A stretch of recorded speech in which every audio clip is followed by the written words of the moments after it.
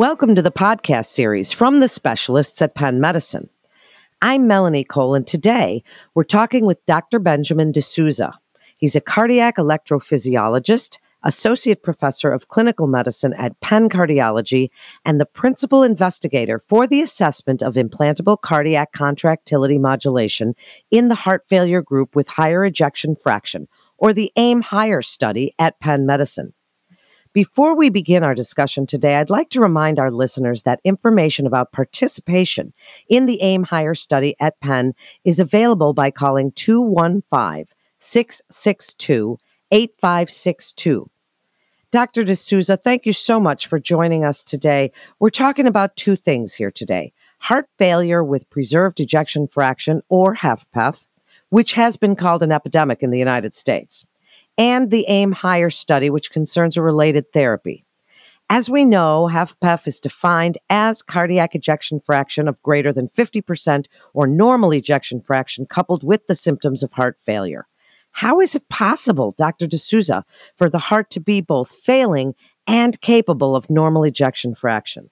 Thank you, Melanie. That's a good question. I'm happy to answer that. If you think about the heart, you can think about a heart squeezing and you think about it relaxing.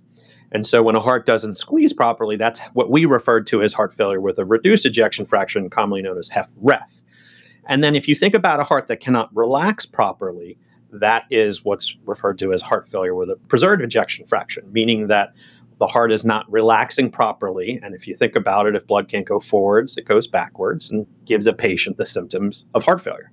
It's an interesting study. It's an interesting topic today, and you and I were discussing a little bit off the air about our field. So as we're thinking about this and talking to other providers, I'd like you to define the HFpEF population for us. And how is heart failure with preserved ejection fraction different from that of reduced ejection fraction? Speak a little bit, expand on that for us.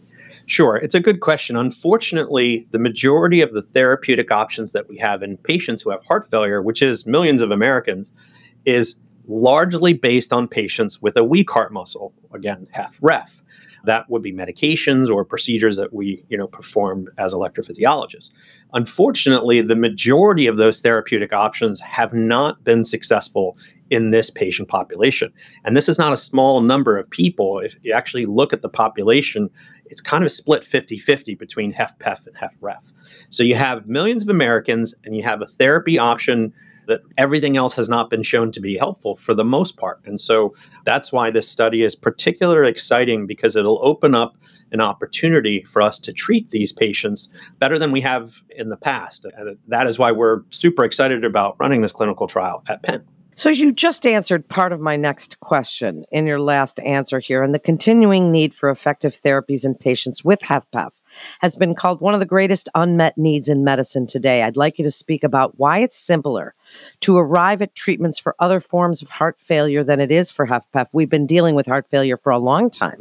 It's a good question. Unfortunately, as our population continues to grow in age, we just continue to have more and more people that are admitted to the hospital, and it's sort of stripping the resources of us to be able to care for them. And so keeping people out of the hospital has clearly been shown to be an important metric. And so any concept that would potentially be able to help these patients, we're all very excited about, because, as I mentioned, unfortunately, many of our previous clinical trials for other either devices or medications have failed this patient population. And so as the numbers continue to grow and we don't have options to be able to treat them, that's where cardiac contractility modulation, also referred to as CCM, is a potential exciting opportunity to help not just make these patients feel better, but to keep them out of the hospital, which, again, is one of the most important metrics that we've been looking at in our field. Well, then let's talk about that, Dr. D'Souza. The treatment you're investigating in AIM-HIGHER is that device that you just mentioned, known as the cardiac contractility modulator, or CCM. Tell us a little bit about the AIM-HIGHER study and its objectives. How did you become involved, and what exactly are cardiac contractility modulation devices? So lots of interesting points. And so at Penn, we like to be the first folks in the country, let alone the world, to be able to offer groundbreaking therapy. And this certainly fits that bill. We've been involved in many clinical trials for this device that, again, I'll refer to as CCM. So what CCM is again, cardiac contractility. And so what the device actually does is it delivers electrical signals to the heart. and actually a very large amount of energy. It's actually more than 100 times the normal amount of energy that a pacemaker delivers. And the device is very similar in look and procedure to a pacemaker, but it is not actually a pacemaker. And so we were involved in some of the very initial clinical trials that got this device approved for patients with HFrEF, with a reduced ejection fraction. And as part of those clinical trials, we found that there was a subset of patients that benefited from this. And that benefit is not just feeling better, being able to do more activity, improve quality of life, but also keep you out of the hospital, which again is very important, as we mentioned earlier. There was suggestion that those patients with HFpEF may also benefit.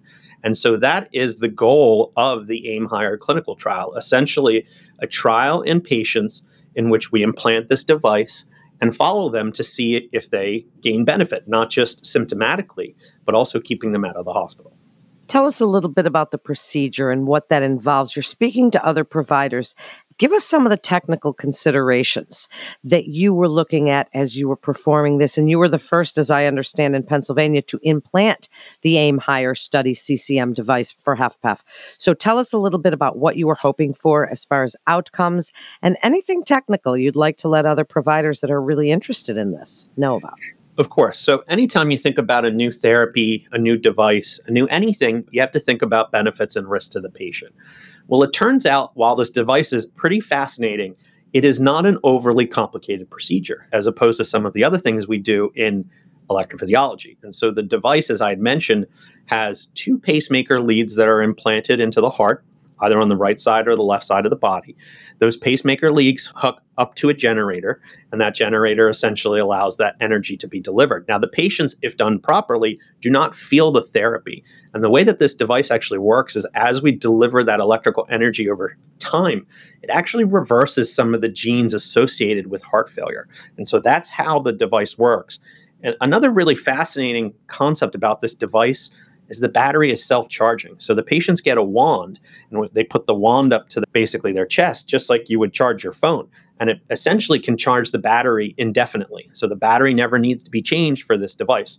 So that is also a novel part of this technology and something that is very exciting to us. But from a technical standpoint, this procedure only takes about 30 minutes. It's a same-day procedure. Patients come in the morning and they go home that day generally. It's a safe procedure. The risks are quite low. And as you had mentioned earlier, we were lucky enough to be the first ones in the state of Pennsylvania to implant it. And we're excited to do many more and hopefully show that this therapy benefits this, again, continuing to grow millions of Americans across the country. It's very exciting technology and real advancements in heart failure, which, as we've said, is really an epidemic. And as our population grows older and lives longer, we're seeing more of this. And just such an interesting topic. Finally, Dr. D'Souza, what sets the HFpEF program at Penn Medicine apart? What would you like referring physicians to know if they have a patient with suspected HFpEF, and when would you like them to refer to the specialists at Penn Medicine? Yes, that's a good question. As I mentioned earlier, what we pride ourselves on at Penn is that we're able to offer therapy that potentially patients can't get at other local or regional hospital. And so we, again, like to be the first of folks, and we like to provide therapy. And for any of you who've cared for these patients, it's very difficult because, as I had mentioned earlier, every known therapy that has been shown to benefit patients with heart failure and reduced ejection fraction does not benefit these patients. And our providers struggle with getting our patients in. And so what I would say is, like any therapy, the sooner the better. And, referring patients, and if you're not sure, please reach out to us and we can walk our patients through the potential options for them, whether it be participating in the AIM Higher clinical trial with CCM or other medications or device therapies that, again, we will continue to be at the forefront of medical technology. Thank you so much, Dr. D'Souza, for joining us today and telling us about the AIM Higher study at Penn Medicine. To refer your patient to Dr. D'Souza at Penn Medicine, please call our 24/7 provider-only line at 877-937-PENN, or you can submit your referral via our secure online referral form by visiting our website at pennmedicine.org/referyourpatient. That concludes this episode from the specialists at Penn Medicine. I'm Melanie Cole.